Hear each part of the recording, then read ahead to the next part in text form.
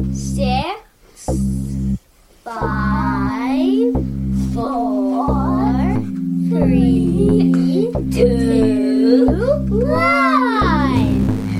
How about we do it again? 6, 7, 4, 3, 2, 1. I think I got it. Okay, let's try one more I time. definitely.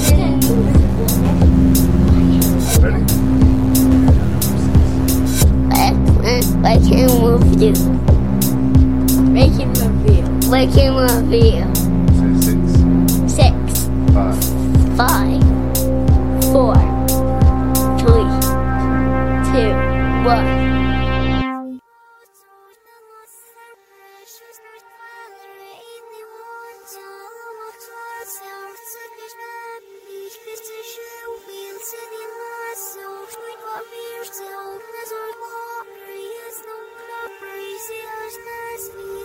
Happy Holidays 2019, and thank you for tuning in to another hard-hitting episode of Rank and Review, where returning guest Ashley Pachkowski is here to help me talk about 6 horror-themed Christmas movies.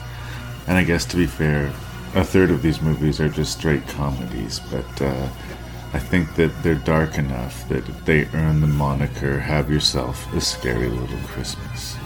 As usual, you should go into this podcast expecting spoilers for the 6 movies being ranked and reviewed, and to expect some measure of coarse language, usually from me because I have a sailor mouth. I do hope you're having a good holiday season this 2019, and I hope you keep on listening to Rank and Review. You can send me feedback at rankandreview@gmail.com. That's ranknreview@gmail.com. And please tell a friend about Rank and Review.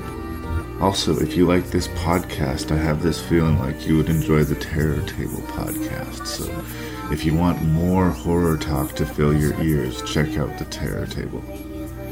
Now let's get on with our very scary Christmas podcast.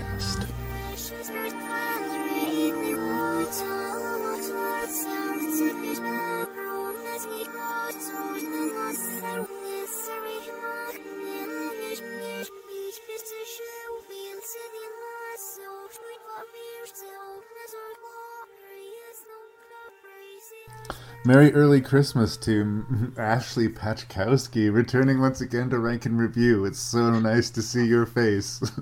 Merry Christmas, Larry. I should say it's Ashley Juergens now. Oh, I apologize. See, no even worries, when I no get worries. your name right, I get your name wrong. It's easier to pronounce now, anyway. Yeah, like even I can't After you mess up. finally mastered it. Yeah, I can't mess up Juergens, can I?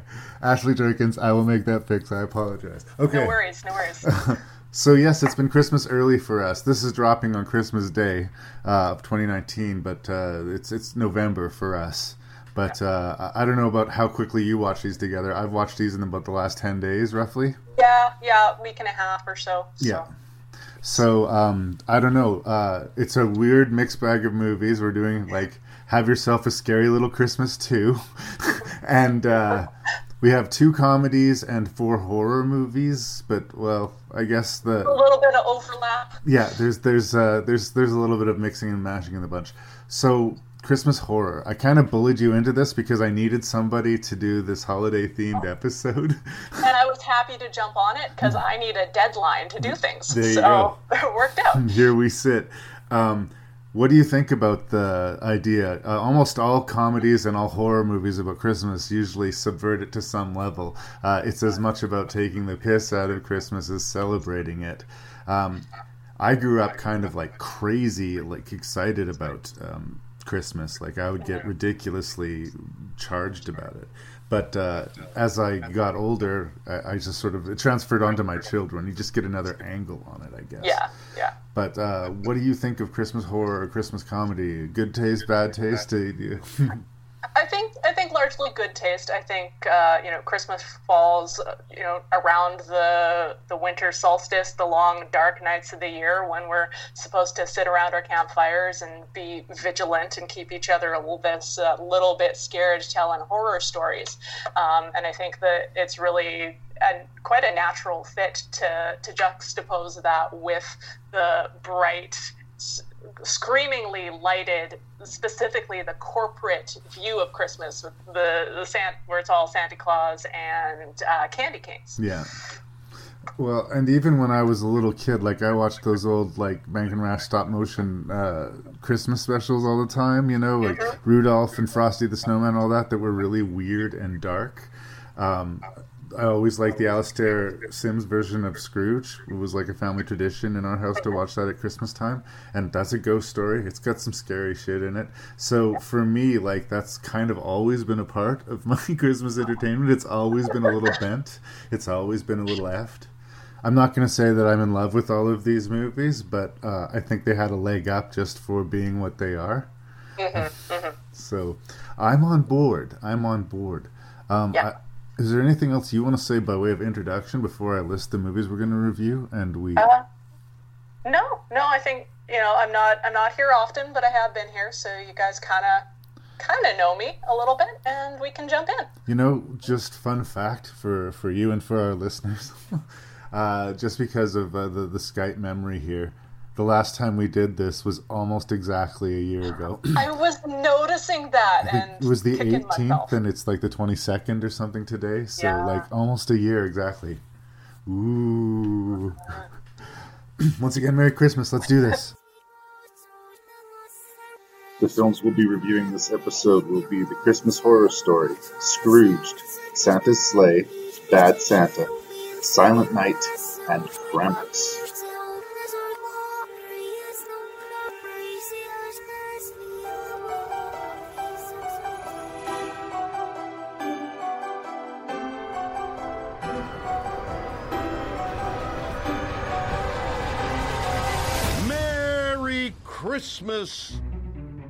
Christmas, the most magical time of year. Tell me we will find the perfect Christmas tree.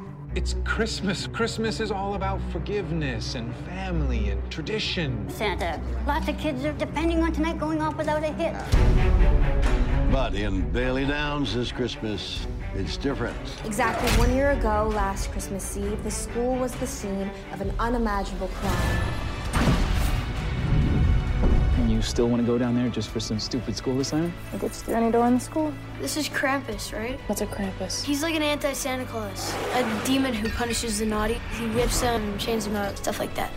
That's fine. It's the elves. I fear they may all become infected. How did it all come to this?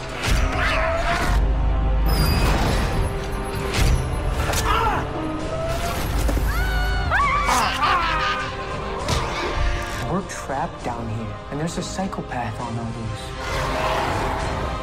Bring the changeling back to the forest. That ain't your son. Did you not see what he did? The atmosphere here in Bailey Downs is truly grim this holiday season.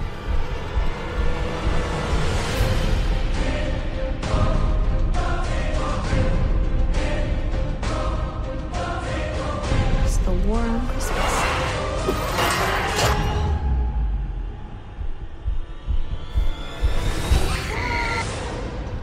Okay, A Christmas Horror Story. This is an interesting one. It's a Canadian-made Christmas horror anthology. 3 different directors, I think 4 stories being sort of told Pulp Fiction blender style, where we're getting nips and pieces of them, and some of them in some ways intersect. It's one of those things that I really like that kind of anthology movie. Well, I like, they can do it Pulp Fiction style, they can do it one story at a time, but I have a soft spot for that. But I also admit that more often than not, they're mixed bags or kind of bad. Sometimes it hurts when your narrative resets every 20 minutes or so. So I think that's something that this movie does really well, as far as balancing the stories and keeping everything clear and keeping you asking questions, but for the most part answering them. I would agree with that. Yeah, it's set in the same world, interestingly, as Ginger Snaps, this whole Bailey Downs town and everything like that, and the production company around it. They don't ever, I don't think, explicitly reference beyond the environment Ginger Snaps, but fun fact. But you're going to see some crazy stuff if you watch this movie. You're going to see Santa Claus take the severed head of an elf and use it to bash in the skull of another elf. You're going to see a documentary crew, sort of pseudo Blair Witch style. It's not really found footage, but investigating something they shouldn't, and having all of the tropes of that kind of presentation in it, while still, I think, working more than it doesn't. I'm not speaking for you, Ashley. I'm just speaking for me. We have a story about a doppelganger, the story of the Mad Santa, and we have the story of a family and Krampus encountering this Krampus monster. I think I've covered most everything. And it's all tied in a nice little bow with the Shat himself. Bill Shatner playing a radio DJ. Just, again, he's not really spinning the stories, but he's the right man for the job. But isn't he the right man for almost any job? Recently, he was given like the Order of Canada or something, like Mr. Shatner is immortal. And he's sort of a comic relief story, but they also do something really clever, I think, with that character, too, that we can get into. But I've been going on and on about the movie, but what do you think? Where do you land on a Christmas Horror Story? Is it an anthology mixed bag, or does it pull it off? It's, I mean, every box of chocolates, every Christmas you get the pot of gold, you pass it around, and there's the one you don't like, but the rest of them are pretty good, and that's how I feel about this. Oh yeah? Felt about this movie.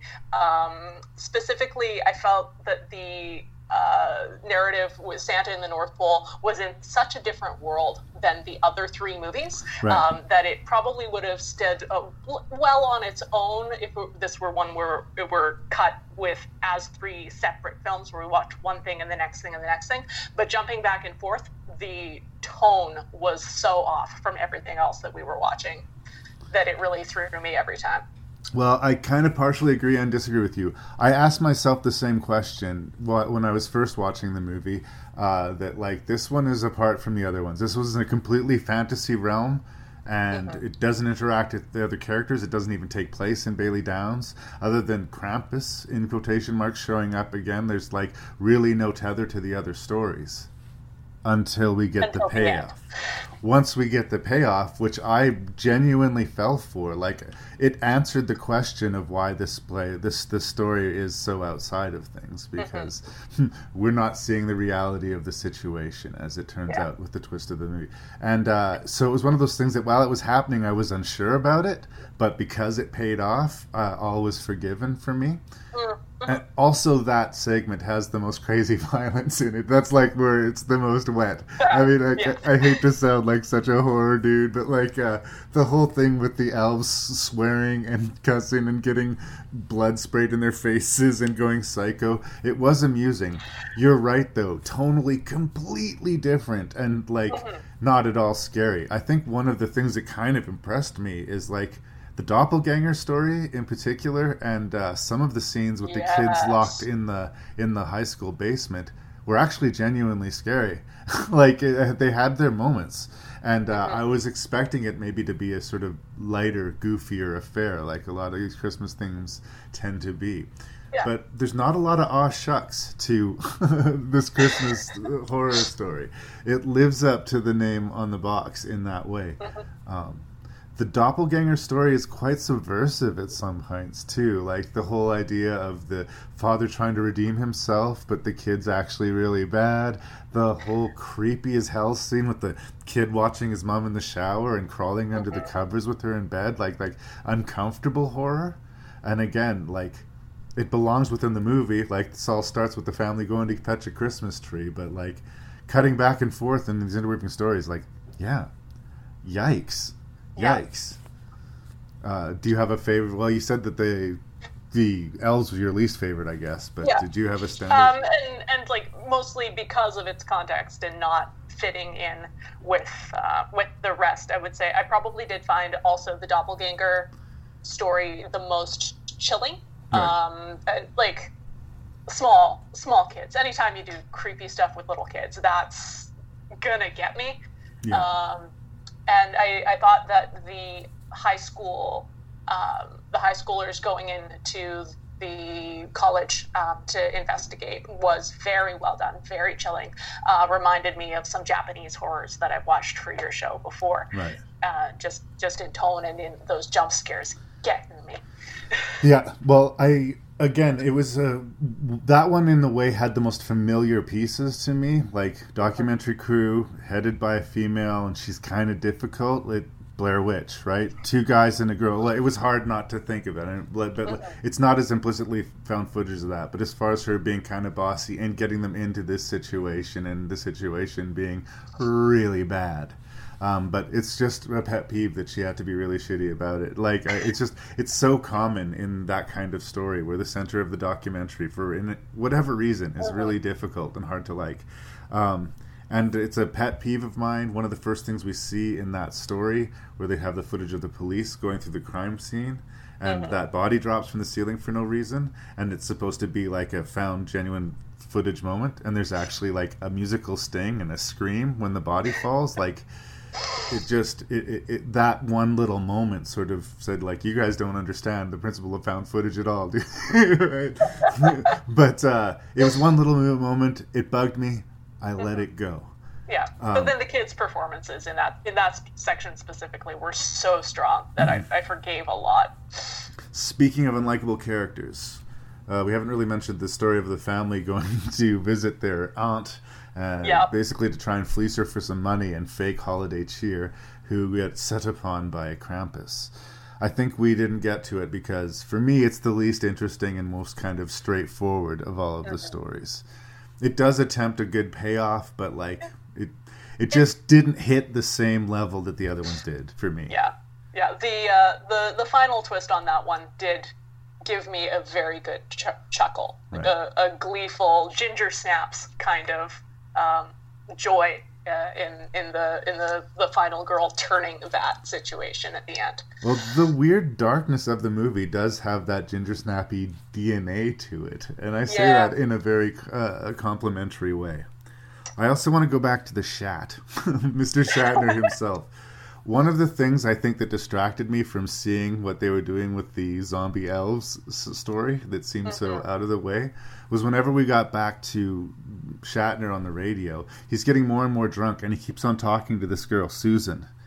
And we never see Susan. And I kept on waiting, there's going to be some twisty payoff where she's dead in the next room, or it's a mannequin, or there's going to be something but no, it's just, it's a red herring. And I think because I thought that's where our sort of booyah was going to happen, that it's sort of clever writing. Congrats on that. I did notice that it was the same actor playing Santa Claus and the Weatherman immediately when they didn't show his face. I think maybe that was a needless hide. Yeah. But if you want to pick apart things, you can. But I mean, this is an ambitious movie because it's quick. But the guy from the doppelganger story, whose tree is stolen, how did he know who to call?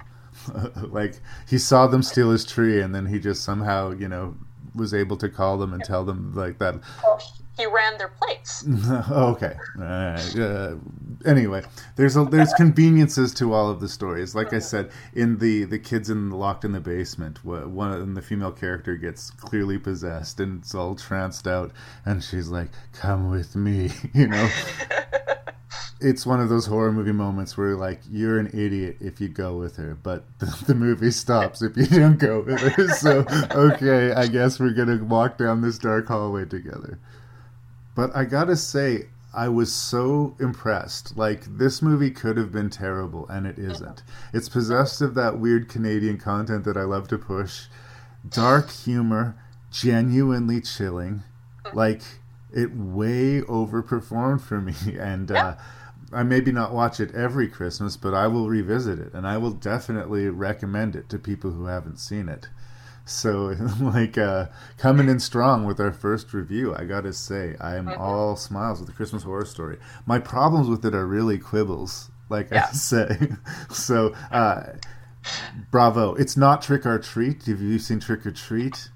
I've not. There's a Halloween-themed anthology movie, sort of similar to style of this. Interestingly, Mike Dougherty wrote and directed it. Same guy who we're going to talk about later did Krampus. That's like a fantastic anthology. That's A+. This is like B+, but I'll take it. Yeah. Anything else you want to say about the... Did I mow over you? No. I would echo, like, if this sounds like it's for you, it's for you. And I could imagine this being the sort of thing that you put on at a kind of darker holiday party with your friends, and you all kind of chat and pop in once in a while and go, "What the fuck is happening here?" And it's a good time. Yeah. No.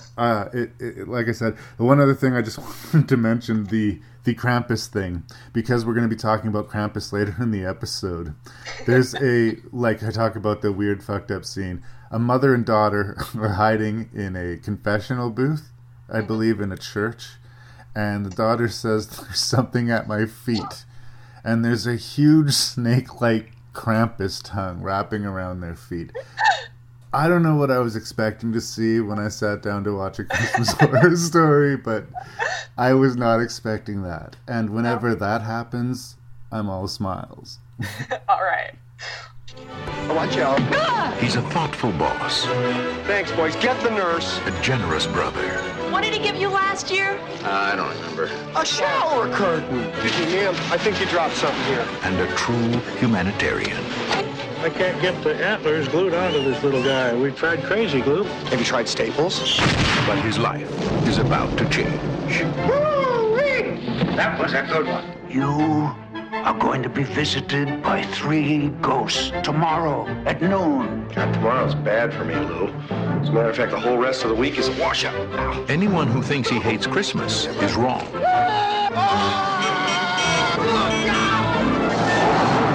Come back to Jersey, you moron! It's ghosts he hates. I love that bit! I'm the ghost of Christmas present. Bill Murray. Karen Allen. It sounded like you'd seen a ghost. A ghost? John Forsythe. Bobcat Goldthwait. Hey! You glad to see me, or is this a shotgun in your pocket? You know this one? Everybody knows this one. Let's go now. Yeah, does everybody know this one? Carol Kane. Robert Mitchum. I really care! David Johansen. Oh, I'm having the weirdest day! This holiday season, see Bill Murray get Scrooged. Hey, back off, big man. That may work with the chicks, but not with me. Okay, a Richard Donner film from 1988 starring the Bill Murray, Scrooged. Scrooged! This kind of landed right at the right time. I was like a kid and I was sort of just first discovering movies. And I must admit, when I first saw this movie, I really, really, really liked it. Like, it was my jam. Mm-hmm. I don't know that it's aged 100% super completely awesomely well. Mm-hmm. The basic Dickens structure of the story is always going to be there for you, and it gives a really clear A, B, and C thread to the plot. And if you want to do the affable asshole, which is what 80s comedy was all about, you can do no better than Bill Murray. But since I was a kid, I was an English major, and since, I actually did my due diligence and actually broke down and read Christmas Carol.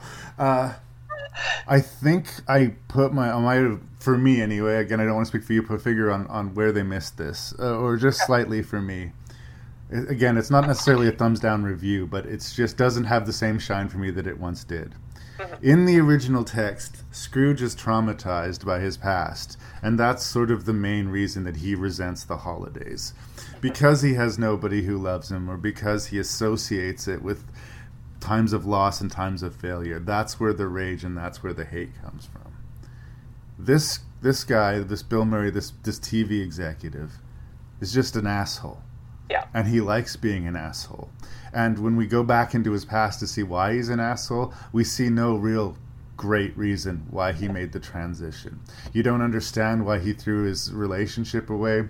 You don't understand why he became so cold. And you don't understand why he didn't mourn it. And that causes a problem for the redemption arc. It makes you wonder why the ghosts are helping this dude. I did a review a long time ago. I liked the movie The Game, but my friend Brendan didn't like it on the principles like that the story was about redeeming a guy who was maybe not worth redeeming. And if he wasn't this rich asshole, none of this would happen for him. And yeah, I guess in the end, all the magic and spirits and hopes of Christmas coming into the way to help this jerk get the woman he loves and find a way to be happy being a millionaire TV executive kind of rings a little bit hollow. But what I hang on to are the isolated funny beats, because there's a lot of them. I love Carol Kane as the Ghost of Christmas Present. She is my jam. I love that girl so much. And the special effects of the movie are impressive and still look good today. There's some good moments of darkness when he gets dangled off the edge and he's clutching desperately to the spirit's arm and the arm starts falling apart in his hands. Really great moments. So really it went from like an enthusiastically positive review when I was 13 or whatever to it's a mixed bag in today. So that's my screed on Scrooge. I hope it wasn't sacred to you and I didn't just hurt your feelings. No. I had never seen Scrooged until today when I watched it for the podcast. Nice. So coming at it with fresh 2019 eyes, the corporate culture is terrifying, and but as a telling of the Christmas Carol story in a universe where a Christmas Carol is referenced constantly, it's all right. Right. The humor is very Bugs Bunny, and I think if you're in the right mood for that, it's going to hit. I was not in the right mood for that, so it took me 2/3 of the movie to get on board. I would say that Carol Kane as the Ghost of Christmas Present was really the thing that made me go, okay, you are doing something a little bit different here. Right. This is worth seeing.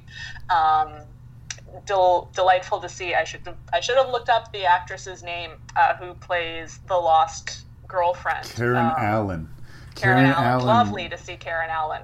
Raiders of the Lost Ark. She's Marianne. Yeah. I love that girl. And she is so charming. And I think, maybe it's my own personal thing. When they go to the past and there's this shot of her, like, on Christmas, naked in the bathtub waiting for him smoking a joint, I was like, really?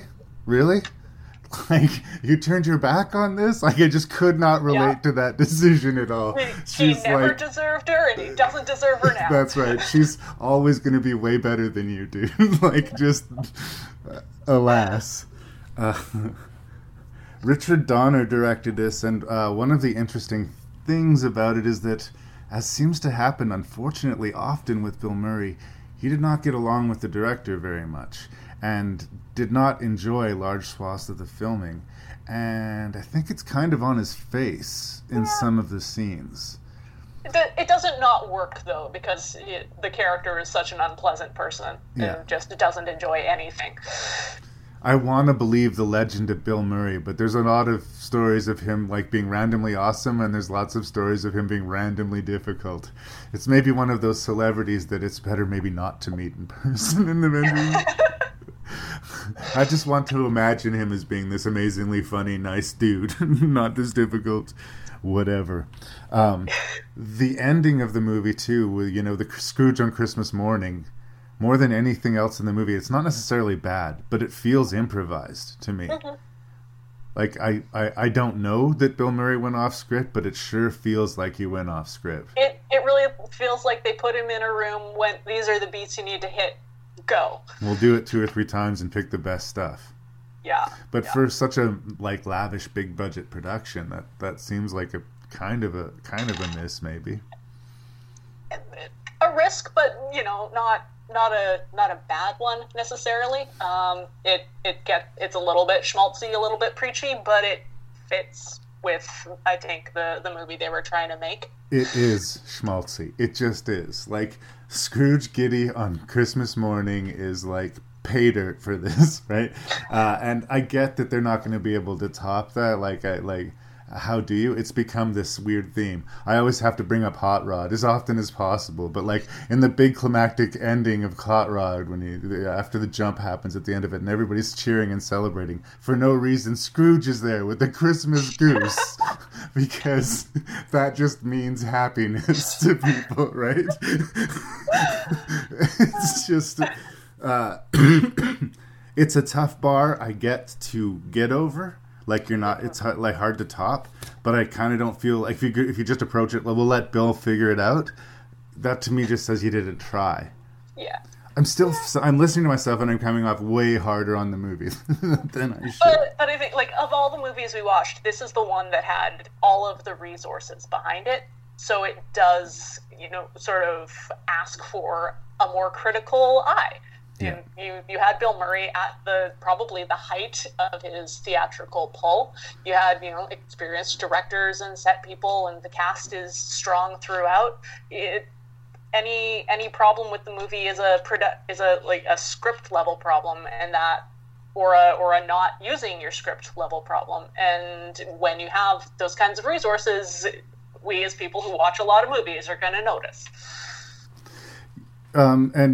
We tend to be harder on like a big budget sprawling Hollywood epic than we are on a micro budget Canadian production, and maybe that's unfair, but let's talk about the things we do like. Let's go back to Carol Kane.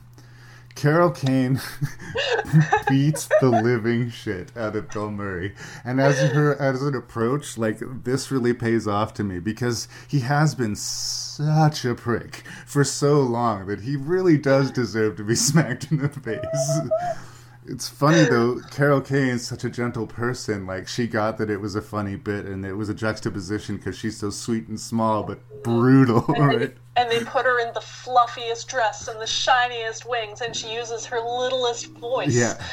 And, but she was a little bit uncomfortable doing the violence. One of the first things they did, she grabbed him by the lip. He actually hurt him. And after that happened, she was terrified that she was going to hurt him. So I'm just doubling down on my compliment to Carol Kane, because if you watch it, she just looks like she's having a ball with it. But I guess she had some anxiety while she was doing it. But there's something that's really... why you practice your stunts, kids. This is something they should... Like, I want a movie about the Ghost of Christmas Present. There's something, I don't know, weirdly fascinating to me about this idea of this small, angelic creature with such violence in her. I don't know, like, what adventure she would be put upon, but I would watch the shit out of it.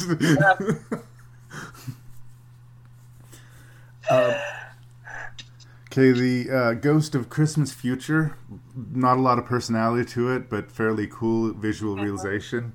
Well done. Well done in that way. Like the bait and switch where he sees the one for his show and freaks out first is good. Yeah. I have a little bit of an issue with the whose funeral is this scene. What show is he live producing for television on Christmas? His network is producing a live television production of A Christmas Carol. Mm-hmm. And it's happening to him. So, I mean, initially maybe he thinks he's having a nervous breakdown, but by this point, like, he's taking the ride.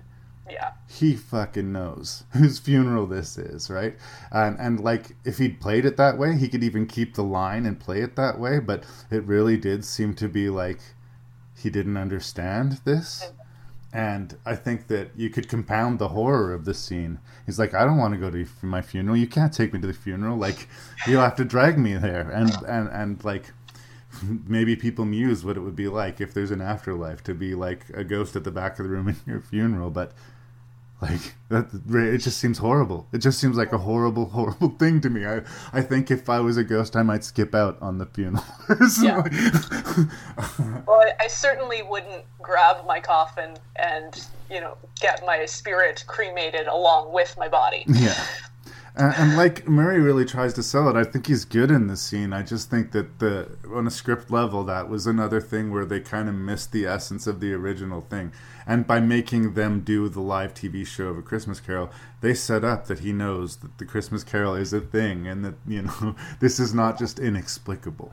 Well, and setting up that he was, a kid who was raised by television. There's no way he hasn't seen Christmas Carol 1,000 times because it's on every year in some form or other. Got a weird Cable Guy vibe off of that sequence. I feel like Ben Stiller watched Scrooged and thought, hey, that's an interesting idea. Let's make a whole movie about that. I guess I'll say, like, I'm being way too hard on the movie. It's fine. It's totally something that you can watch with the family at Christmas time. It's inoffensive. It doesn't suck, but it's not fantastic either. It's Scrooged, man. It didn't have an uphill battle to fight. So that it's not fantastic is its own fault. So there. Is that good enough for Scrooged? That works for me. Grandpa, I want the truth about Christmas. If it's the truth you want, then it's the scary truth you're gonna have. According to the Book of Claus, Santa, Satan's only son, lost a bet and was forced to spread Christmas cheer. But now, all bets are off. Santa? Yes, there is a Santa Claus.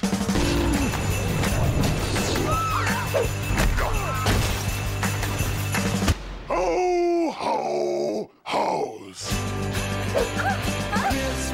Santa Claus is not a myth or a legend. He's real. Only he's not bearing gifts and presents anymore. Christmas can sure scare the dickens out of people. He's scary yet educational. I'm just trying to spread a little Yuletide fear. Are you saying Santa is offing everyone who's naughty and nice? Nicholas shot him! You shot Santa? Run away! Santa's on the loose! This holiday season, Ho, ho, ho!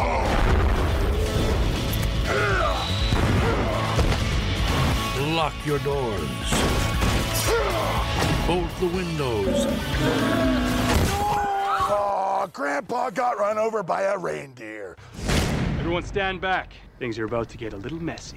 Okay, Santa's Sleigh is a horror comedy from 2005 starring Bill Goldberg and directed by David Steinman. Bill Goldberg is a big wrestler, I guess, if you care about the world of wrestling, which I confess I do not particularly. I'm sure that there's some moves he used or some references that he made that if I was into that world would have been awesome. But I just have to look at it as, he's an eccentric character. He's a killer Santa. Yeah. Premise.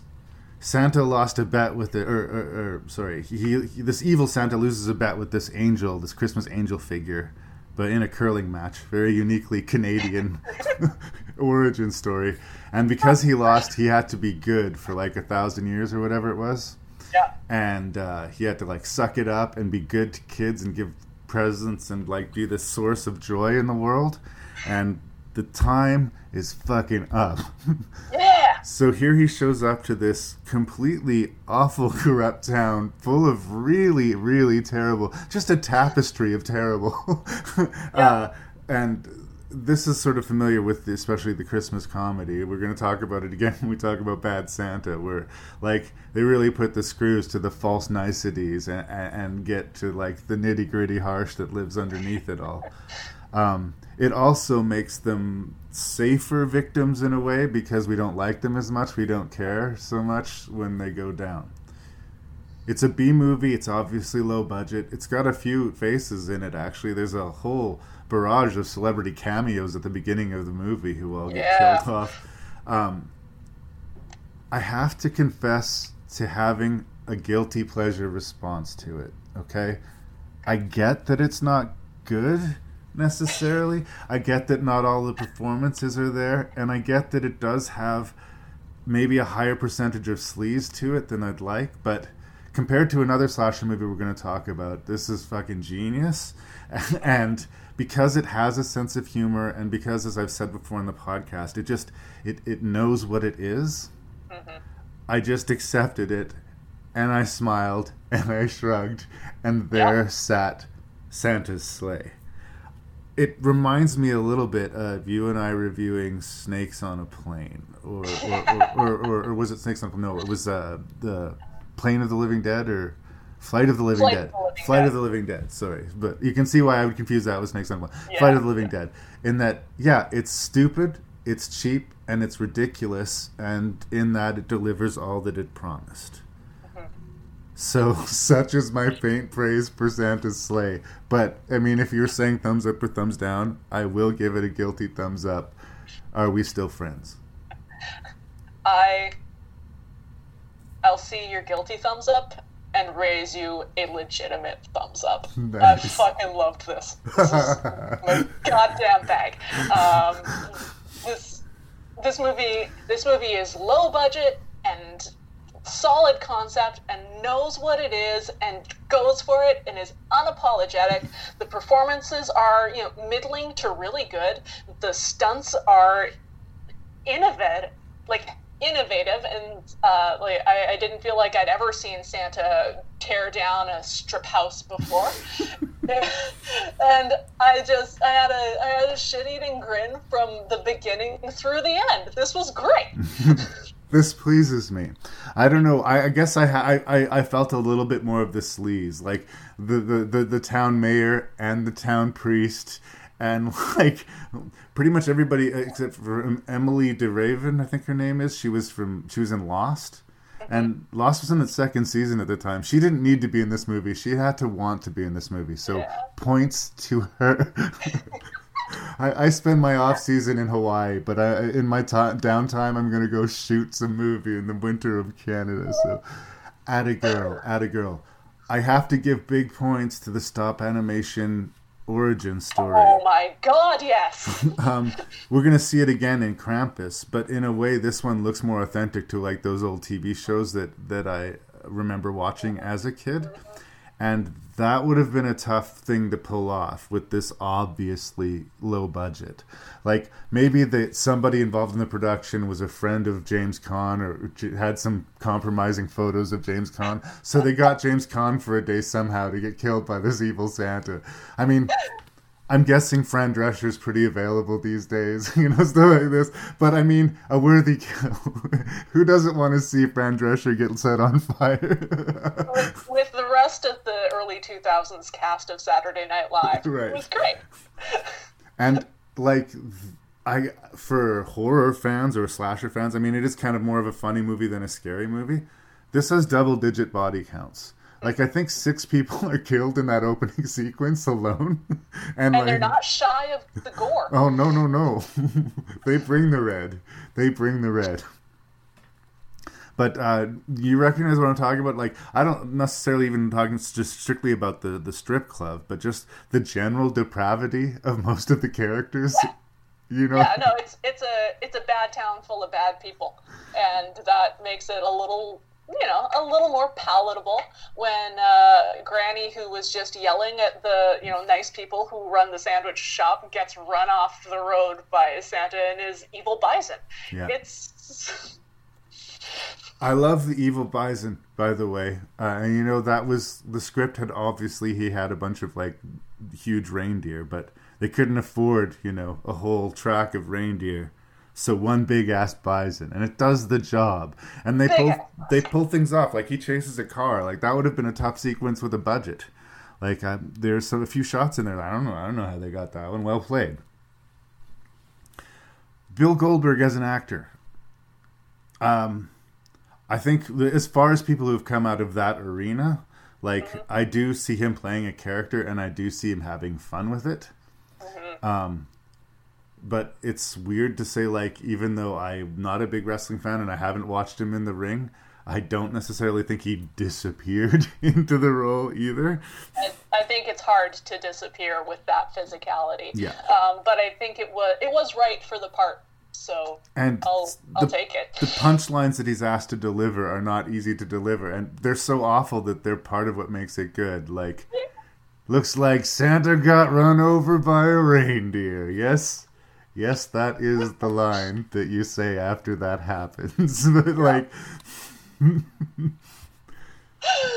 not the most bold choice, but I mean, again, it's so on the nose that it's weirdly perfect at the same time.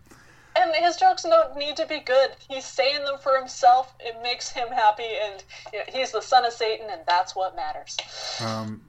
The movie you can feel slowing down when they're trying to be cute with the romance between the two main characters. Mm-hmm. But it'll make up. Then you'll have Dave Thomas say something incredibly awful. Or Canadian character actor Saul Rubinek shows up as a Jewish deli owner who gets killed in a very Jewish way for some reason. Somehow gets to spend half an hour like stabbed to the wall through his throat and still be alive to give out his last piece of exposition.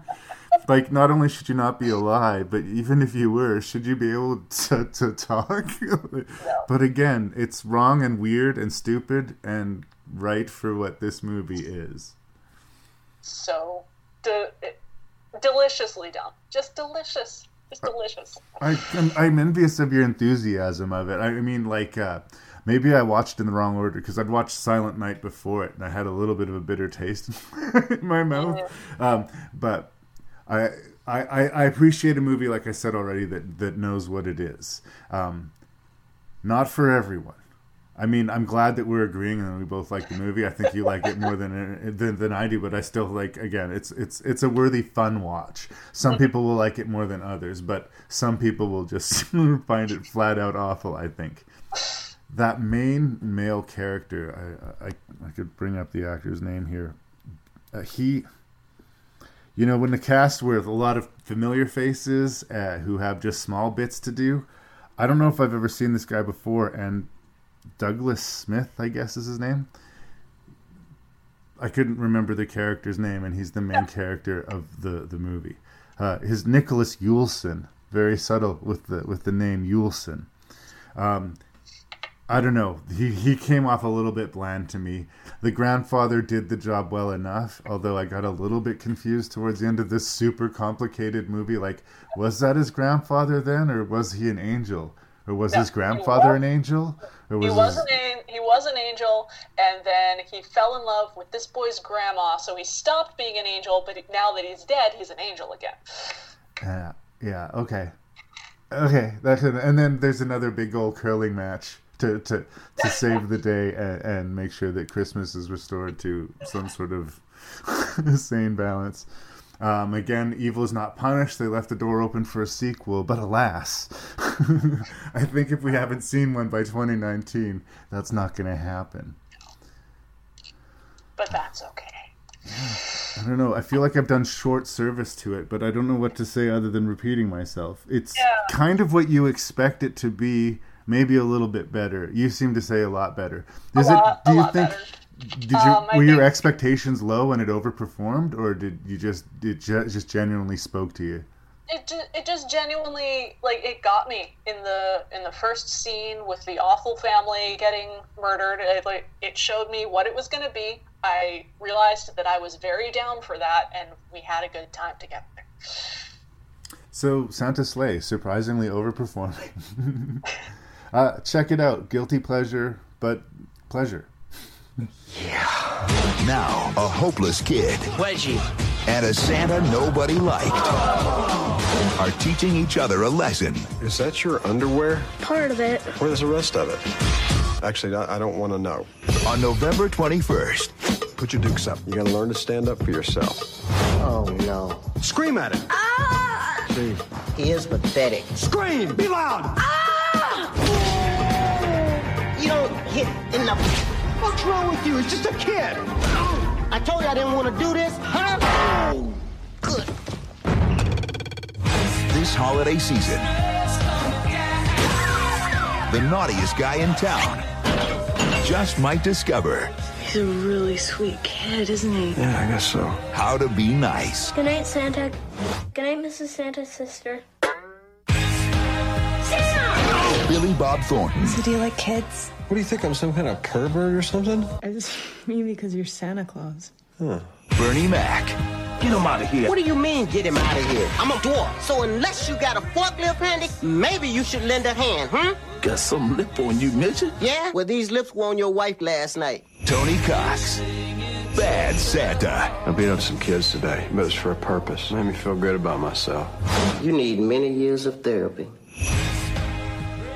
Okay, so Bad Santa 2003, directed by Terry Zwigoff.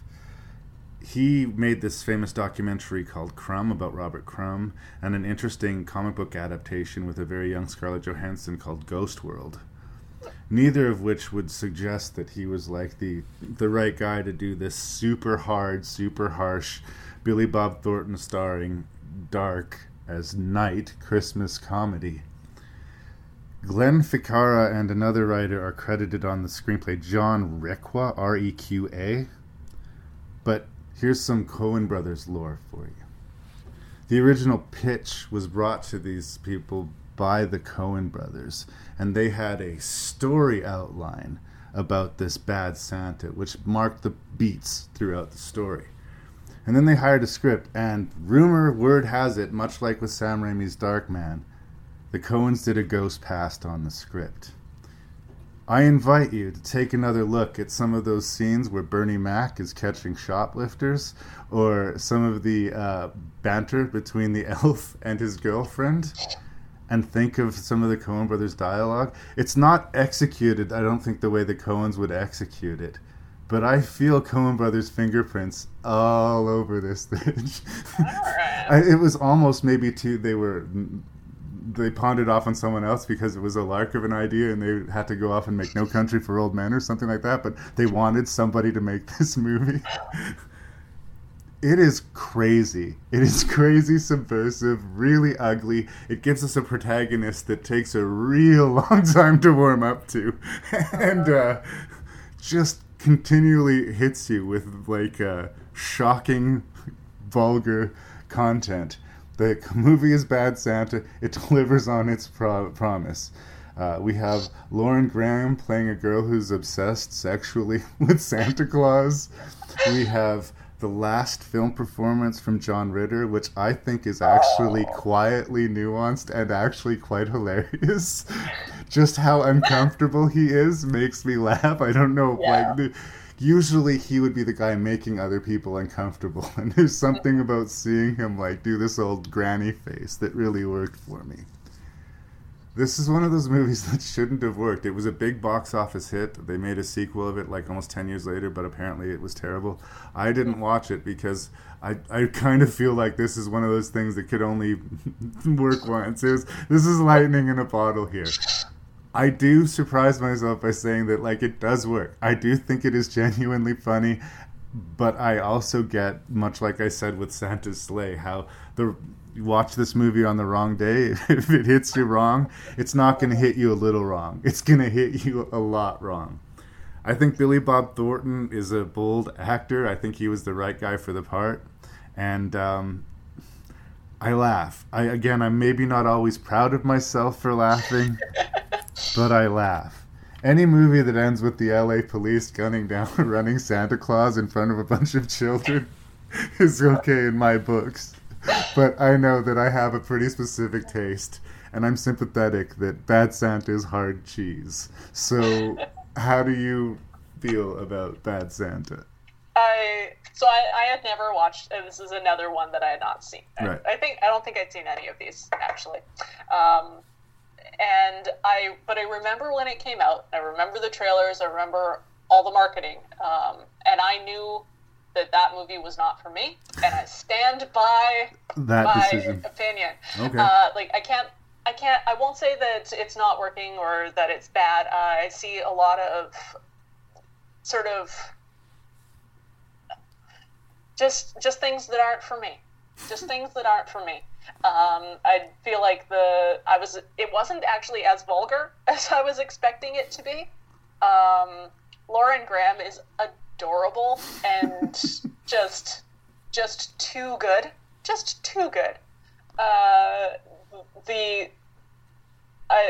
My favorite parts were always when he was being chewed out by his boss, who sort of runs the scheme of, he's the elf, you're the Santa, we go to the malls and we do things. They pose as these people so that they can rob the place. Yeah. They're not full of Christmas spirit. The problem is that Billy Bob Thornton is such a hopeless drunk that he can barely walk in a straight line, let alone execute the plan. His buddy, who ends up betraying him, spoilers to the other, you understand why he would make that decision. Absolutely. Like, Billy Bob is a liability. Well, here's why I think, because I'm utterly sympathetic to your position, Ashley, but I do think that the movie somehow pulls this off and works for me, in spite of its ugliness, in spite of, like, Billy Bob literally pissing himself in a Santa Claus outfit. Like, they go full on, like, not pretty alcoholic on this.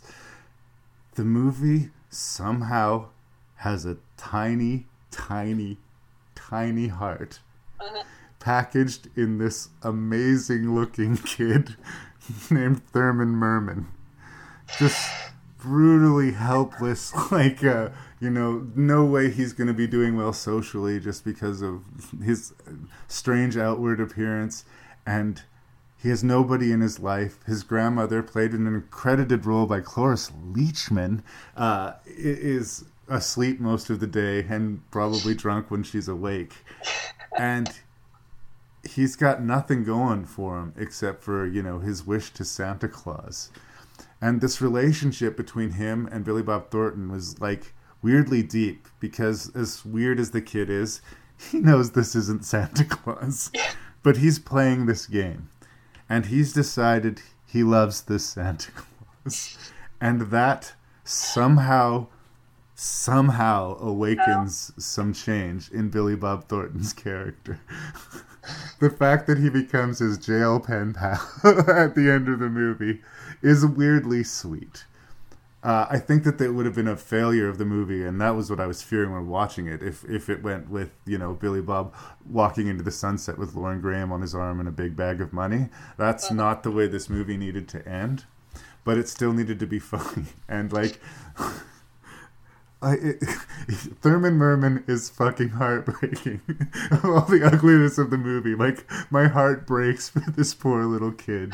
And the pickle that he was going to make for Bad Santa for his Christmas present, but that he painted red with his own blood because he cut his hand while he was making it. And in the meantime, Billy Bob Thornton's eating all the fucking candy out of this kid's advent calendar. And replacing it with Advil. It's so, like, unflinchingly ugly, and it shouldn't be funny. Like, I'm a bad person, but God help me, I laughed. Bernie Mac, the late great Bernie Mac, plays the mall security guard who involves himself into the scheme. And that's when things get sort of weirdly, surprisingly. The movie does kind of turn bloody in the third act. I'm not sure where the movie was going, but I wasn't necessarily expecting it to get, there. But I don't know. With Bernie Mac's character is just sort of worming his way in there, trying to get his bite of the pie. But like I say, I'm sympathetic to his buddy betraying him. But that full turn from charming elf guy to, like, cold evil at times. Great role. That actor's name. Sorry. Oh my God. This is Tony Cox. There's a lot of range in that character. Yeah, and he is the highlight of the movie. Oh yeah, I think he's great because he gets to do things that we want to do. He gets to punch Billy Bob Thornton in the balls, and he gets to call him on his shit. You really probably shouldn't be digging in your ass. Like, just the montages of kids, like, drooling snot all over, sneezing into his face, and I can see how being a mall Santa could be the worst. Like, it's a good thing that you only have to do it for, like, 3 or 4 weeks a year, because otherwise these guys would go totally postal. Yeah. I don't know. I'm tempted to say guilty pleasure, but I'm not even entirely guilty about it. I've never seen a comedy like this. It's got, in the spirit of the movie, I'll say it's got, I'll use a crass term and say it's got kind of balls. Like,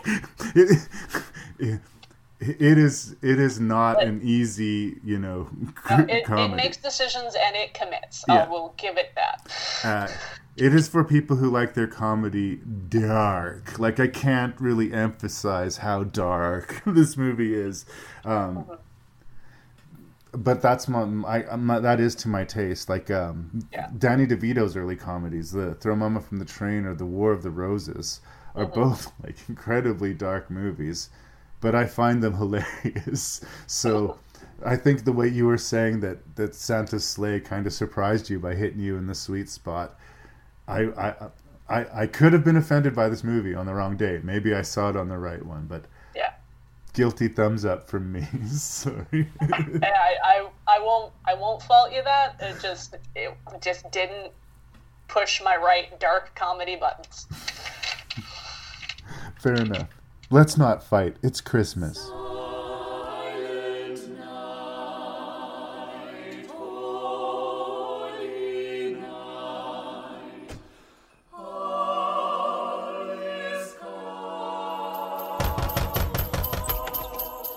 Got something for me?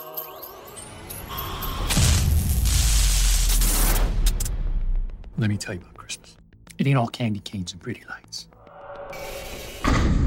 I heard this story. This fella dressed as Santa. He said about killing them that was naughty.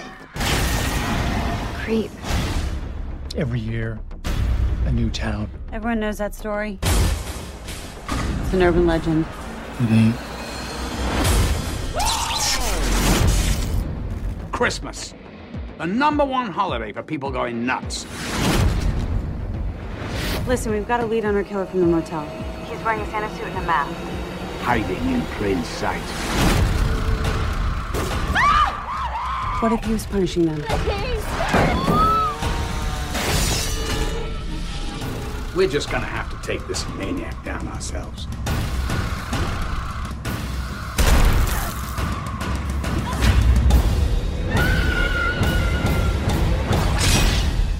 Christmas Eve is the scariest damn night of the year.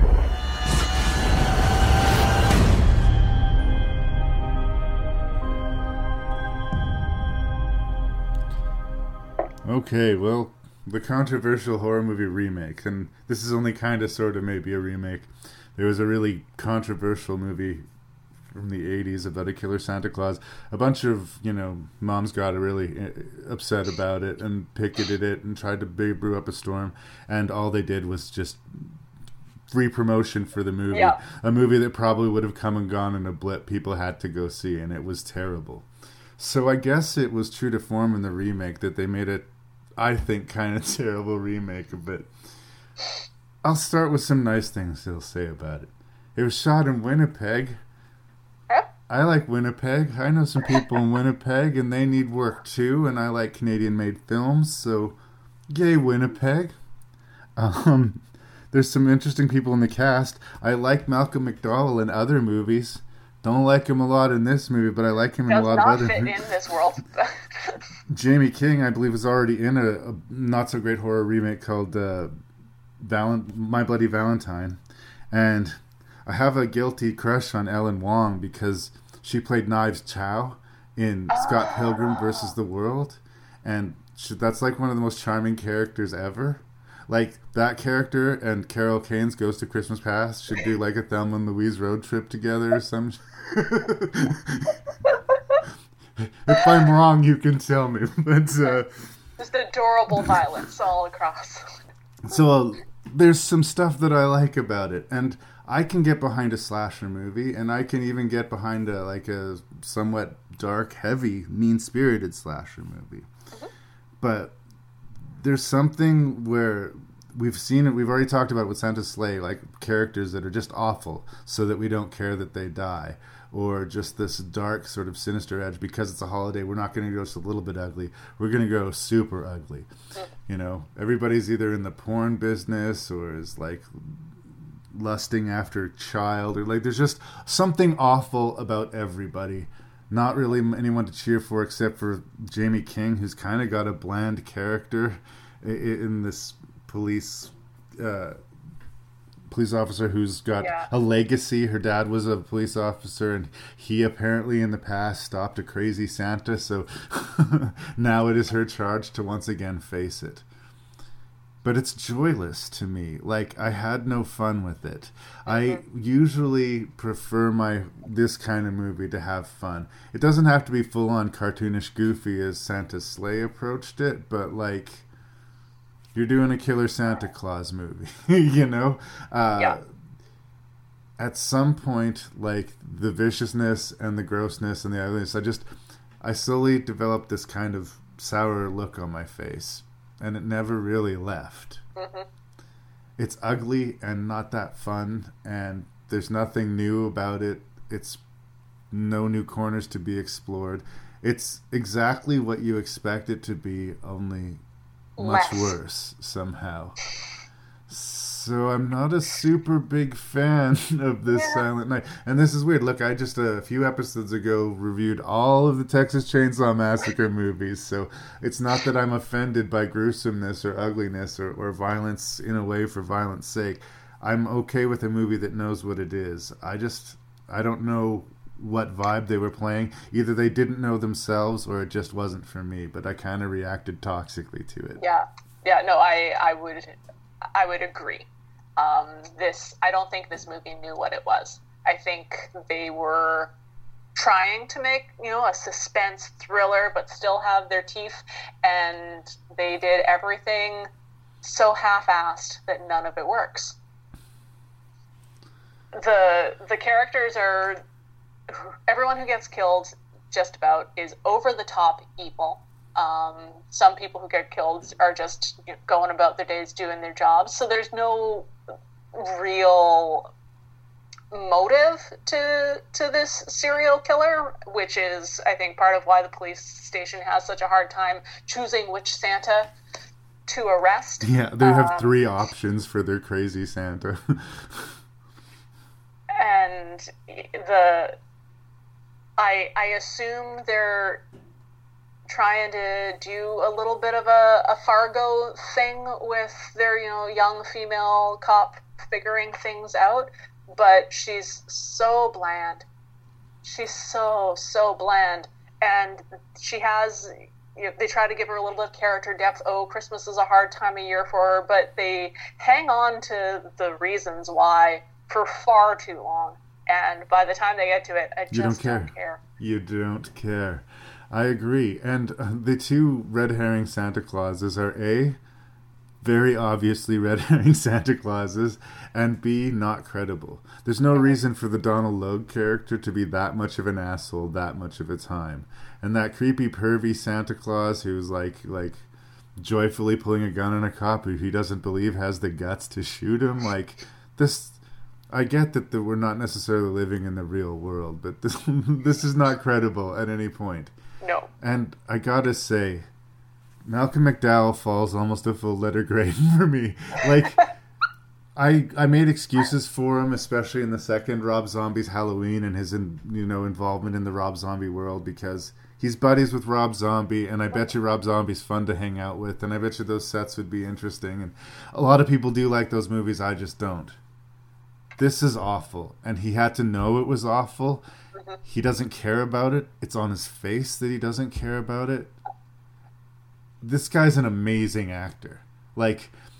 He could have looked at it as a challenge. He said, okay, this is a bad movie, but I am going to fucking sweep the floor with this. I'm going to be the only thing that anyone remembers about this movie. I am Malcolm goddamn McDowell, and I am going to give you your money's worth.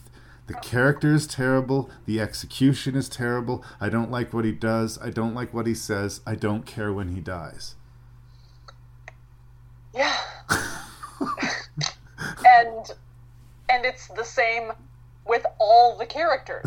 It's okay if you have a character where their execution is terrible and their decisions are terrible, but it can't be everyone. The only person who made a good decision in this whole movie was the mayor's older daughter, who's making out with this boy in their guest house and thinks that he's done a thing to scare her, and that turns her off, and she is done with him. That this is the end of this relationship. Goodbye. And that was the only time I wanted someone to live, because she made a good decision in that moment. Oh, but she was way too lascivious and sexually active to make it through the movie, I'm afraid. I was glad that Knives Chow lived through the movie. I guess that was one small saving grace. I think I was going with the movie and I'm going to give it a chance. I think it was, I didn't mind the slaughter sequence in the strip club in Santa's sleigh, but that porn shoot, that he takes out. That was rough. And he chases that girl, like, basically naked to a Winnipeg winter street, and then cuts her leg off in a completely cartoonish, unrealistic way. And the movie before this has been trying to be weird, and then direct cuts to trying to do the super traumatizing graphic, and at the same time talking about Fargo-esque wood chipper kill. And it goes on for fucking ever. It's still happening. I think it's still happening, Ashley. And all I can think is this poor girl is out in the winter freezing to death. What are you assholes doing to this actor? For Silent fucking Night, she did this. It's like, probably some poor hopeful Canadian actress that thought this is going to be the thing. Yeah. This is going to be her gateway to Hollywood. My heart goes out to her, like committing to a bit, that cannot be easy to do. And I get that other slasher movies have done sequences similar to this, but there's something about how it's handled. There's something... It's joyless. Yeah. The film doesn't care. The film is very perfunctory about these people getting killed, so we're not, they're not that bad, so I'm not happy to see them die, and it's not creative or exciting in how it does it. Am I supposed to be thrilled by this? Am I supposed to be traumatized by this? Am I supposed to be bemused by this? Do they know? I don't think I hope that they don't. Because if they know what they're trying to do and not doing it, that's so sad. Yeah. There was about a 2-minute segment of the movie, and yes, it's the first 2 minutes where I thought, oh, maybe we got something here. When we first see him cut that weird slit mask in half to cover the top half of his face that's not covered by the beard, it looks kind of creepy. Some sort of splits the difference between Alice, Sweet Alice, that old 70s slasher, and Killer Santa. And then he goes downstairs and it looks like he's going to kill a dude, but instead he electrocutes him with Christmas lights. And it's kind of fun and kind of graphic, and you're like, oh, well, maybe we got something. And right away, the movie just goes out of its way to just no. It's not going to happen that way for you. I can and have made excuses for cheesy slasher movies. And if you're a fan of cheesy slasher movies and it hits you on the right day, maybe this will work for you. But I'm saying, as a man who does like cheesy slasher movies, this is not... It's not even the worst. If it was the worst of them, I could say mark it on your calendar. There'll never be a worse slasher movie than this, but it's not even that. No. It doesn't deserve the time we're spending on it, Ashley. This was, for me, spoilers, the big lump of coal of this My only comfort was that we'd be able to talk about this and make that time worthwhile. Revenge! Oh, I don't know if I've missed anything, but I'm trying to forget the movie. Is there anything else you want to say? And to keep in mind, it's low budget and Canadian, and we're giving it all of the forgiveness that we can, and it's just still unforgivable. Yay, Winnipeg! That line from The Simpsons. All right, kids, back to Winnipeg. If you'd like to watch a good horror movie shot in Winnipeg, I invite you to check out The Divide, or the surprisingly well done Chucky remake. What was it? The Curse of Chucky? Yeah, The Curse of Chucky. Not as much The Cult of Chucky, but Curse of Chucky. Winnipeg made fairly quality slasher movie. Just saying. All right. If you're looking for a slasher movie made in Winnipeg that isn't Silent Night. See, it's edutainment. We're entertained and we learn. It's the weirdest thing. There's no cars, no people. How long can this keep up?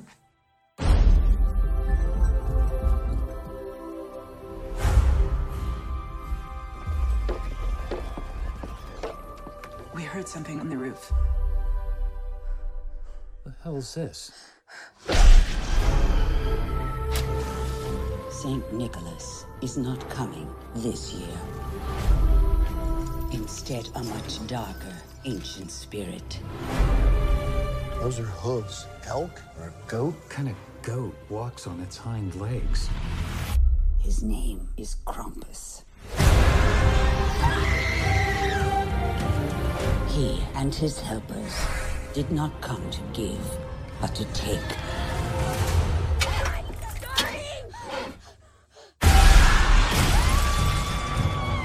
Everybody, hold on to each other.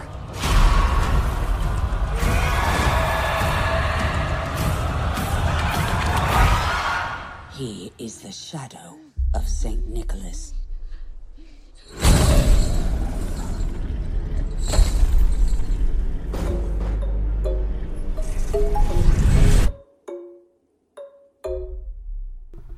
All right. Can I proposition? That sounds weird. Can I proposition you? I have a proposition for you. This isn't. I love Toni Collette in a kind of more than friends way. I really just think Toni Collette is the bee's knees. And I especially love Toni Collette when she does horror movies. And she did this surprisingly, I thought, entertaining remake of Fright Night. She did Hereditary recently. She was amazing in The Sixth Sense, I think. It's like she just breaks my heart in that movie. And she does this Krampus movie. I think there should be like a Toni Collette horror film festival that we should set up somewhere so I can mix my love with Toni Collette and my love of the horror genre, because she's been pretty dependable for me. I'm coming out of the gate admitting I'm a fan of Krampus. Same writer-director did this Trick or Treat Halloween anthology movie. And this Krampus movie feels like it's like one of those stories from that movie expanded to a feature length. There's pluses and minuses to expanding one of those stories to feature length, but for the most part, I'm 100% on board. We have a really great, funny cast. Like I said, I love Toni Collette. I like David Koechner a lot. What was her name? The woman who's in the new Fargo TV series. Me and my brain. I'm going to get to it in just a second. Stunning cast and fun. I like it has the feel of those sort of made for kids movies of the 80s that were just a little bit too scary. Like, were you sure that this was for a kids audience, or did you just intentionally traumatize my kids? Never ending story. Dark Crystal, what the fuck, right? So, like... Gremlins, absolutely. That's a fantastic example. I think this proudly kind of wants to represent for that vibe of movie. Because it purports to be a fun PG family Christmas comedy, but it's scary. And it doesn't... It has really genuinely scary, crazy moments to it, and it doesn't deliver what you're expecting from it. At least, like, the third act is completely bonkers and wonderful, as far as I'm concerned. I can understand why, like, some people would, this is just almost too much, attacking gingerbread men and, like, again, another Krampus with a big tongue coming out of his mouth and stuff like this. The movie is fun and crazy and funny, and that is enough. But also, I have to give big points to the imagination and the production design. Like, across the board, like, I'm all smiles with Krampus. But I came in a fan of Michael Dougherty. I came in a big fan of Toni Collette. Like, I was most of the way there. Am I being hyperbolic? I don't think you are. I'm coming in as, a little bit of a fresher slate. I'd say the face I have the most affinity to in this project is Adam Scott, right, from Parks and Rec. It's a delight to see him. But no, from the Frozen Universal logo, I knew this was going to be a good time. And then the opening Black Friday slow motion nonsense of retail around Christmas, hit that special little place in my heart that's worked retail around Christmas. And I knew that we were in good hands. Yeah. I love that slow motion opening scene of, like, the holiday shoppers, and there's just not no percentage of joy to it at all. It's all hate or boredom or, like, the 1,000-mile stare of the clerks, the stampede of awful. So the very stuff that I try to avoid about Christmas, but they're taking to task, and good on them. Deservedly so. Good show. Alison Tolman was the name of the actress. I couldn't remember. She played sort of the Marge figure in the first season of the Fargo TV show, which is way better than it had any business being. Just for the record, if you're curious about that. Yeah. Labyrinth is another movie, weirdly, that came to mind while I was watching this. It would be like those goblins from Labyrinth. There's just maybe a hair or two darker. Like the instead of being employed by the Goblin King. It's not Muppety. I don't want to give the impression that it's a puppet movie or anything like that. No, it's dark crystal-y if you're going to compare it to a Henson production. And they're people in wardrobe and designs. They're not puppets, literally, usually. There's a strange Jack-in-the-Box creature that's clearly a puppet. And there's this weird cherub angel thing that attacks. Again, they're using iconic Christmas imagery, and they're making it violent. Yeah. Basic story. Excuse me for coughing. Basic story. A boy has lost his faith in Christmas, largely because his family is just a hot mess. It's interesting, like, how awful his cousins are to him in the first part of the movie, and how unlikable that those characters, when we first meet them, seem to be. But through the scares and the trauma of the situation, we totally flip around. At least I did. Totally flip around on all those characters. No, I agree. It's impressive how much empathy the movie manages to build toward such a initially horrible group. Yeah. And just smart horror movie moves. The first person to go or die or, quote, get it, and they're being captured, as we find out. But the first person we lose is the cute teenage daughter. Traditionally, our final girl survivor, right? And then it's kids, and we're dealing with, like, parents having to, like, deal with the fact that their kid's been sucked up a chimney. And like, this storm is not just a regular storm. Something supernatural has happened. When that little boy tears up his letter for Santa and he rejects his Christmas spirit and he gives up on it, that opens the door to this Krampus. And as much as the movie is fun and bouncy and crazy, the darkness that descends never goes away for the whole movie. Yeah. And I think, like, that's the first time gotcha of the movie. And I can see some people being maybe a little bit off-put the first time. But the more I watch that movie, the more there's just something just sort of perfect about it. It's still a horror movie, and it's still fun. You don't necessarily walk away from the movie traumatized, but the overarching story that these people are going to spend their lives in a, like, eternal Christmas ornament, eating the same Christmas dinner for eternity with each other. Yeah. They're being forced to have happy Christmas or have a happy eternity, whatever that is. Like, there's no winners to this, unless you count Krampus, I guess. And such a hard ending to pull off. I did not see it coming. I was briefly terrified. Spoilers. Stop. Go watch this. If you haven't seen it, I apologize. If you haven't seen this, go watch it. But when he initially wakes up at that ending, I had a terrible feeling that, oh no, it's going to all be a dream. Right. But then he goes down and the camera pulls out and it's just one of thousands and thousands of snow globes in the Krampus's lair. And I thought that was delicious and perfectly executed. Yeah. And, like, the kid had the option. He could, like, spend the rest of his life alone and sort of, like, find a new family like his grandmother had. Or, you know, he could go be with his family.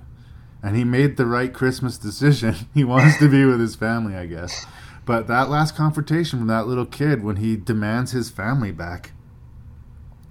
I keep on going to the Coens this episode, but it's like almost No Country for Old Men. It's just like, no, well, okay, you're getting your family back, but at the cost of basically hell. Philosophers will argue that anything that goes on forever is hell. Mm-hmm. So even though I would be trapped on Christmas Day with Toni Collette, I do not envy being in that crystal ball. But, like, the movie just surprises you with the turnarounds. Like, not only did they do the thing where, you know, Adam Scott and David Koechner just drive sparks off each other. They don't like each other, and they, like, are pretty clear about it. Yeah. But they totally, like, bro up over this Christmas adventure. And it's beautiful. It's awesome. And, like, they Adam Scott earns it, you know? Like, Koechner agreed to help him go look for his daughter. Good points. And then Koechner gets tried to get dragged away under the snow by a chain, and he saves him. And, like, all of a sudden, they completely are, like, on board. And I don't know, like, it's weirdly a sweet moment. There's a little bromance in the middle of all this other chaos that's going on. We have another wonderful sort of stop-motion-y flashback sequence. Mm-hmm. Probably the hammiest thing in the movie is the grandmother character. This sort of, like, her position as the exposition machine, and how she chooses to only speak in her language, but everybody speaks English to her, but she speaks back like her. It's just strange. Everything about that character is a little bit odd. She's sweet and lovable, but strange.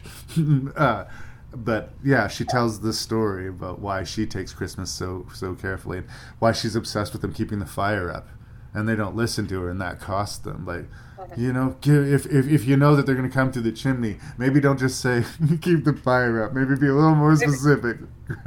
Yeah. I think once the magical winter has descended, it was already time to be, you know, forthcoming, at least with your own family, if not with their in-laws. Regular surprises. The twin cousins that go upstairs together because let's not be stupid in horror movies to use the bathroom, and get lured up into the attic by the voice of their cousin. We don't see what happens, but Mom's running up the stairs to save the day. And no, she kicks open the door, and her child's feet are disappearing into the mouth of this demonic clown thing. And like, how horrifying and traumatizing. Like, as a parent, like, she's broken for the rest of the movie, understandably, but she also has another kid who's missing and another daughter to protect. And I love that they give her an opportunity to sort of like Sigourney Weaver up, and she has this sort of kick-ass moment where she at least takes temporary revenge for all the trauma that she has been through. The gingerbread cookie scene shouldn't work. But it works. It's a man being attacked by a half a dozen gingerbread cookies. They're firing a nail gun at him. And it's absurd. The movie's bonkers. And I've come to realize I really appreciate movies that are bonkers. Like, you haven't seen anything like this before. Like, you really haven't. I don't think it's quite the same level of Trick or Treat. Like, Trick or Treat is a Halloween thing for me now. Like, that's part of my Halloween season. I just think it's kind of a perfect Halloween movie. It's fun, it's scary, it's got lots of stories, it's an anthology, but there's no weak beats. Like I said, if there's a weak beat at the beginning of the movie, by the time you get to the end of the movie, you understand the beginning. And so, it pays off. I guess at the beginning of the review I said that this feels like an expanded version of that, and in that way I found it successful. Unfortunately, neither Trick or Treat nor Krampus were particularly successful films, but I want me more Mike Dougherty. I like where his head's at, I like his imagination, I like the production design, I like that it managed. It's a fun family feeling movie, but it has real darkness to it. Like, balancing that crazy and that darkness and the funny, it not easily done. I don't not think. At all. Like, a lot of balls in the air. So I guess I like Krampus. Is there anything else you want to say? I feel like we're doing short service. if you want that, like, it almost gave me the Home Alone feeling, the very family, the very Christmassy, but a little bit dark and really quite funny. Watch this movie, guys. Watch this movie. Yeah, I'd like to think, I mean, it's not quite there yet, but that a cult crowd is going to form around Krampus, and it will get its due. That's what happened with Trick or Treat. It was buried. Nobody saw it in theaters. It might have not even got a proper theatrical release. One of those things like played in 5 cities for 2 days so they can say that it was released, and then quietly, but like anybody who watches the movie seems to like it, and that's kind of how I feel about Krampus. If this is your jam, you're going to walk away smiling. and it's not a hard jam to taste. Agreed.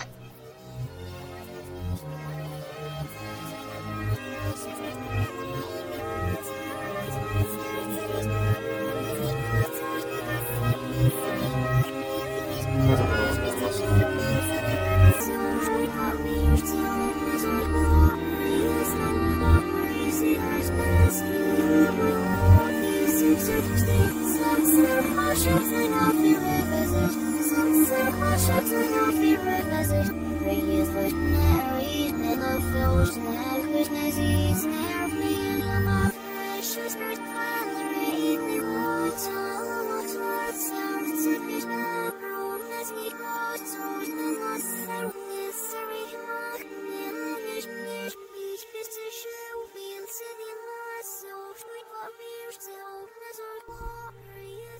The spirits did it all in one night, Ashley.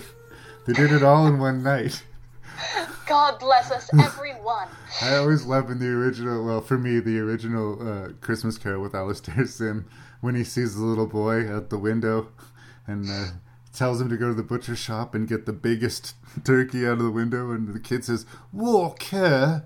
I don't know what Walker means necessarily. I assume it's like Dickensian for go fuck yourself, but I've always found it intensely charming.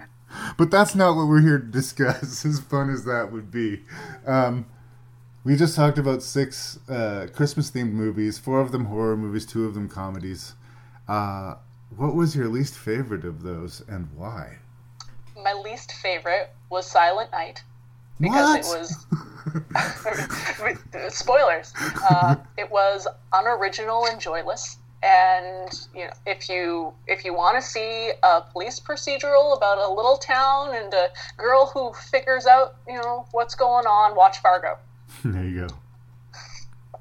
At number 5, I have Bad Santa. I can't fault the making of the movie. I can't fault anything about it. It's just not for me. I knew that going in, and it proved me right. If it's for you, that's fantastic. I congratulate you on your, higher tolerance for ugliness.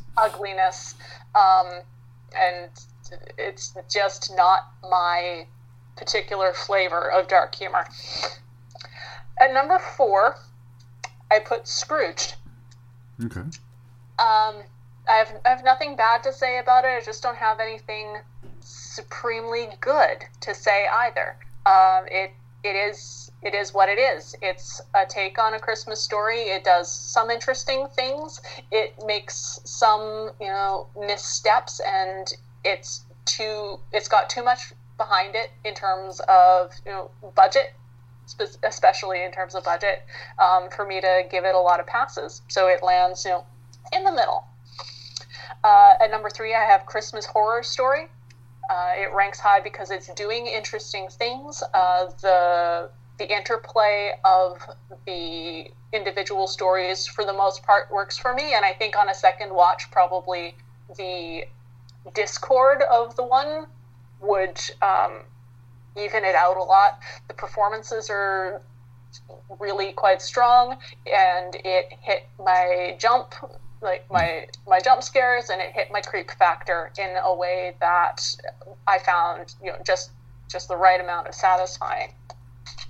At number 2, I have Santa's Sleigh. Wow. What a just a banger. Fun from beginning to end, top to bottom, knows exactly what it's doing, and it looks like it was a lot of fun to make, and sometimes that doesn't make for a good movie, but in this case, I thought that it did. Right. And at number 1, unsurprisingly, I have Krampus.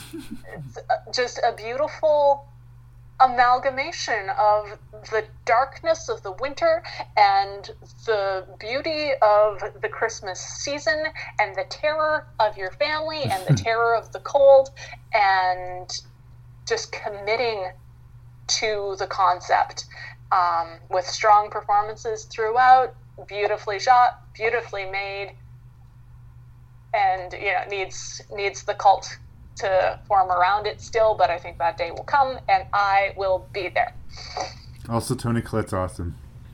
And Adam Scott is fantastic. There we go. See, we both found stuff to like in that one.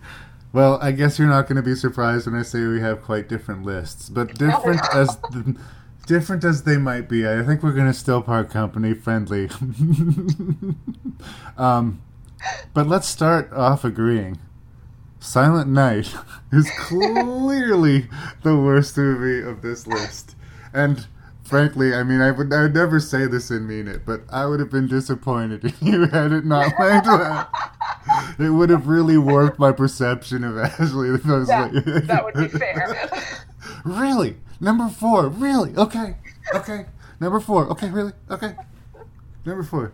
All right, no. Silent Night is at the bottom of the list. I mean, it's just...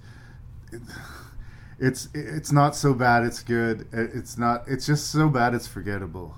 It has better actors in it at times than it deserves, but there's just the ugliness to it. Like you say, the joyless. Joyless is the right word. Now here's where you get a little bit mad. No.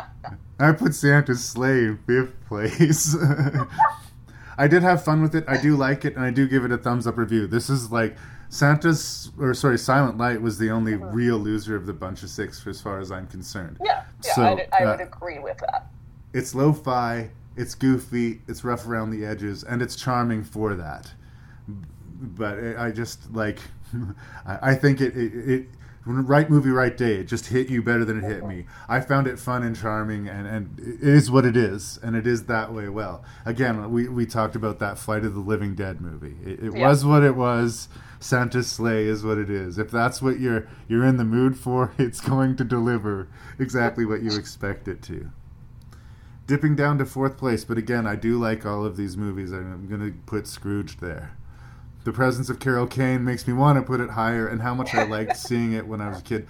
I think it was one of those first movies, like, when I was a kid, I'd go to movies by myself all the time. I didn't have a problem with it. There was a stigma. A lot of people used to make fun of me. You go to movies by yourself? Yeah, I'm a nerd. What are you going to do? I don't talk to people. It's after the movie I want to talk to somebody, not during it. I really enjoyed it when I was a kid, and I feel like I've kind of outgrown the movie in some ways. It's a great skeleton story, and it will work again and again. It works enough here, but they had all the toys in the toy box to work with. They had a great, cast, and it's a movie that has good moments, but it's not altogether fantabulous. But if you want to watch something with your family on Christmas, you're totally safe. Totally fine. Bill Murray's a charming presence. All right, now we're going to get mad at me again. All the way in 3rd place, I put the just deliciously dark Bad Santa. Nothing is off the table as far as what they're going to show you. And just the ugly depravity of the Billy Bob Thornton character in a redemptive arc that is somehow sweet. I think they somehow managed sweet in spite of it. And yeah, it involves, people being fucked in the ass and like Santa's barfing in the parking lot, and like it's rough. I get that it's not for everyone, but it's kind of my jam. And like I say, it's haunted by the Coen brothers. I feel like they're giggling behind the curtain somewhere. Yeah. So yeah, I'd have been interested to see their actual version. Yeah. I think that might have played better for me. So I'm controversial on my top 2. I was going to be like, if this was the only place we switched, I would have been like, oh, I apologize. This is fun. And it's going to seem weird because we just foamed at the mouth about Krampus. I'm going to put Krampus in 2nd place. Here's the thing. Like when I say that it's one big version of like what Mike Doherty did with Trick or Treat, that is exactly that. I expected to really like Krampus. I don't think the Christmas Horror Story should have worked. The stories are incredibly different. The themes are like, there's not sort of an overarching, like, yes, this is what the button that they're trying to push. They're actually pushing a lot of buttons. You might even accuse them of like just mashing the keyboard. I did point out some things that were a little bit off, but it's incredibly ambitious, and it works way more than I thought it would. There's not a weak story there. There really isn't. Like, I mean, I understand you when you're talking about how outside everything the Santa slaughtering the elves does, but like I said, I think that payoff really works. And it was one of those things where it's like, oh, I should have seen that coming. I feel stupid now that I didn't see that. Fuck you for not, me not seeing that coming. The movie consistently surprised and consistently overperformed, and it's something that I've done a lot on the podcast. Like, even though Krampus underperformed, I think most people have heard of Krampus and have an idea of what it is, and that they'll have fun with it. A Christmas Horror Story people could miss, and I don't think they should. I mean, like I said, I might not watch it every Christmas, but I'll watch it again. And if someone hasn't seen it, I would enjoy showing it to them. Same thing with Krampus, by the way. This is a controversial pick. This is one of those ones I knew I was going to like Krampus, and I like Krampus. I kind of thought Christmas Horror Story was going to be stupid, and it kind of knocked me out in a way. It's just like, and it's incredibly rare to find an anthology movie where there's no real weak link. And like for me, I know we keep on going back to the elves. For me, I like the violence and the craziness of that story. Even before I understood what was going on, just the melee of it, just the audacity, the craziness. Yeah, the blood drenched Santa. And I'll say, like, I liked that story by itself. It just didn't fit with the others. Probably on rewatch, knowing what it is, it would do better. Yeah. But so controversially, I'm gonna maybe a Canadian bias coming through here, and I certainly don't want anybody to not think I don't love Mike Doherty, and I certainly don't love Toni Collette, because I love her, and I like to think, given the opportunity, she would love me back. So that's my controversial pick, but very different. But I think for the most part, it was a pretty strong list for me. Like, yeah, I think there was one bad movie on this, and we both picked it up. Yeah. So it's all good. It's all good. Who's to know like that Christmas and horror would work so well together? This weird surprise chocolate and peanut butter mix. Like, who knew? Thank you so much. Thank you. I know it's early. Merry Christmas, and Merry Christmas, everybody who's listening to the hopefully around the holidays or whatever time of year. Thank you for listening to Rank and Review. You will be hearing more from Ashley Juergens in 2020. 2020. Another fun fact: you were the first podcast of 2019, and you will be the last podcast. Book ending the year. That's my girl. Thank you so much. It's always good to see you. More Ashley. We need more Ashley in the calendar. Send some love to Eric for me, would you? Will do. And enjoy Vancouver. Am doing. And that was our very special Christmas episode of Rank and Review. I hope you enjoyed that. It's always a pleasure to talk to Ashley. Once again, happy holidays. Before I wrap things up, I'm actually going to take 1 second to mention something that I didn't before. I think one of the things that made Santa's Sleigh rank so low for me was that pop rock soundtrack. I think they leaned way too heavily on it, and it wasn't as good as I think the people involved maybe thought it was. I'd meant to mention it when we reviewed it, I didn't, and it bothered me enough that I'm talking about it now. But enough about Santa's Sleigh. I hope you enjoyed this particular episode, and if you have feedback to send me, you can send it to me. You can defend that soundtrack if you want to by writing me at rankandreview@gmail.com. You can spread the word about Rank and Review. You can check us out on Facebook. You can check out the website at rankandreview.ca, and anything you can do to help support the show and spread the word would be greatly appreciated. Like, I'll count it as a Christmas present. Thank you so much for listening to Rank and Review, and I hope you continue to do so in the new year. 2020, kids.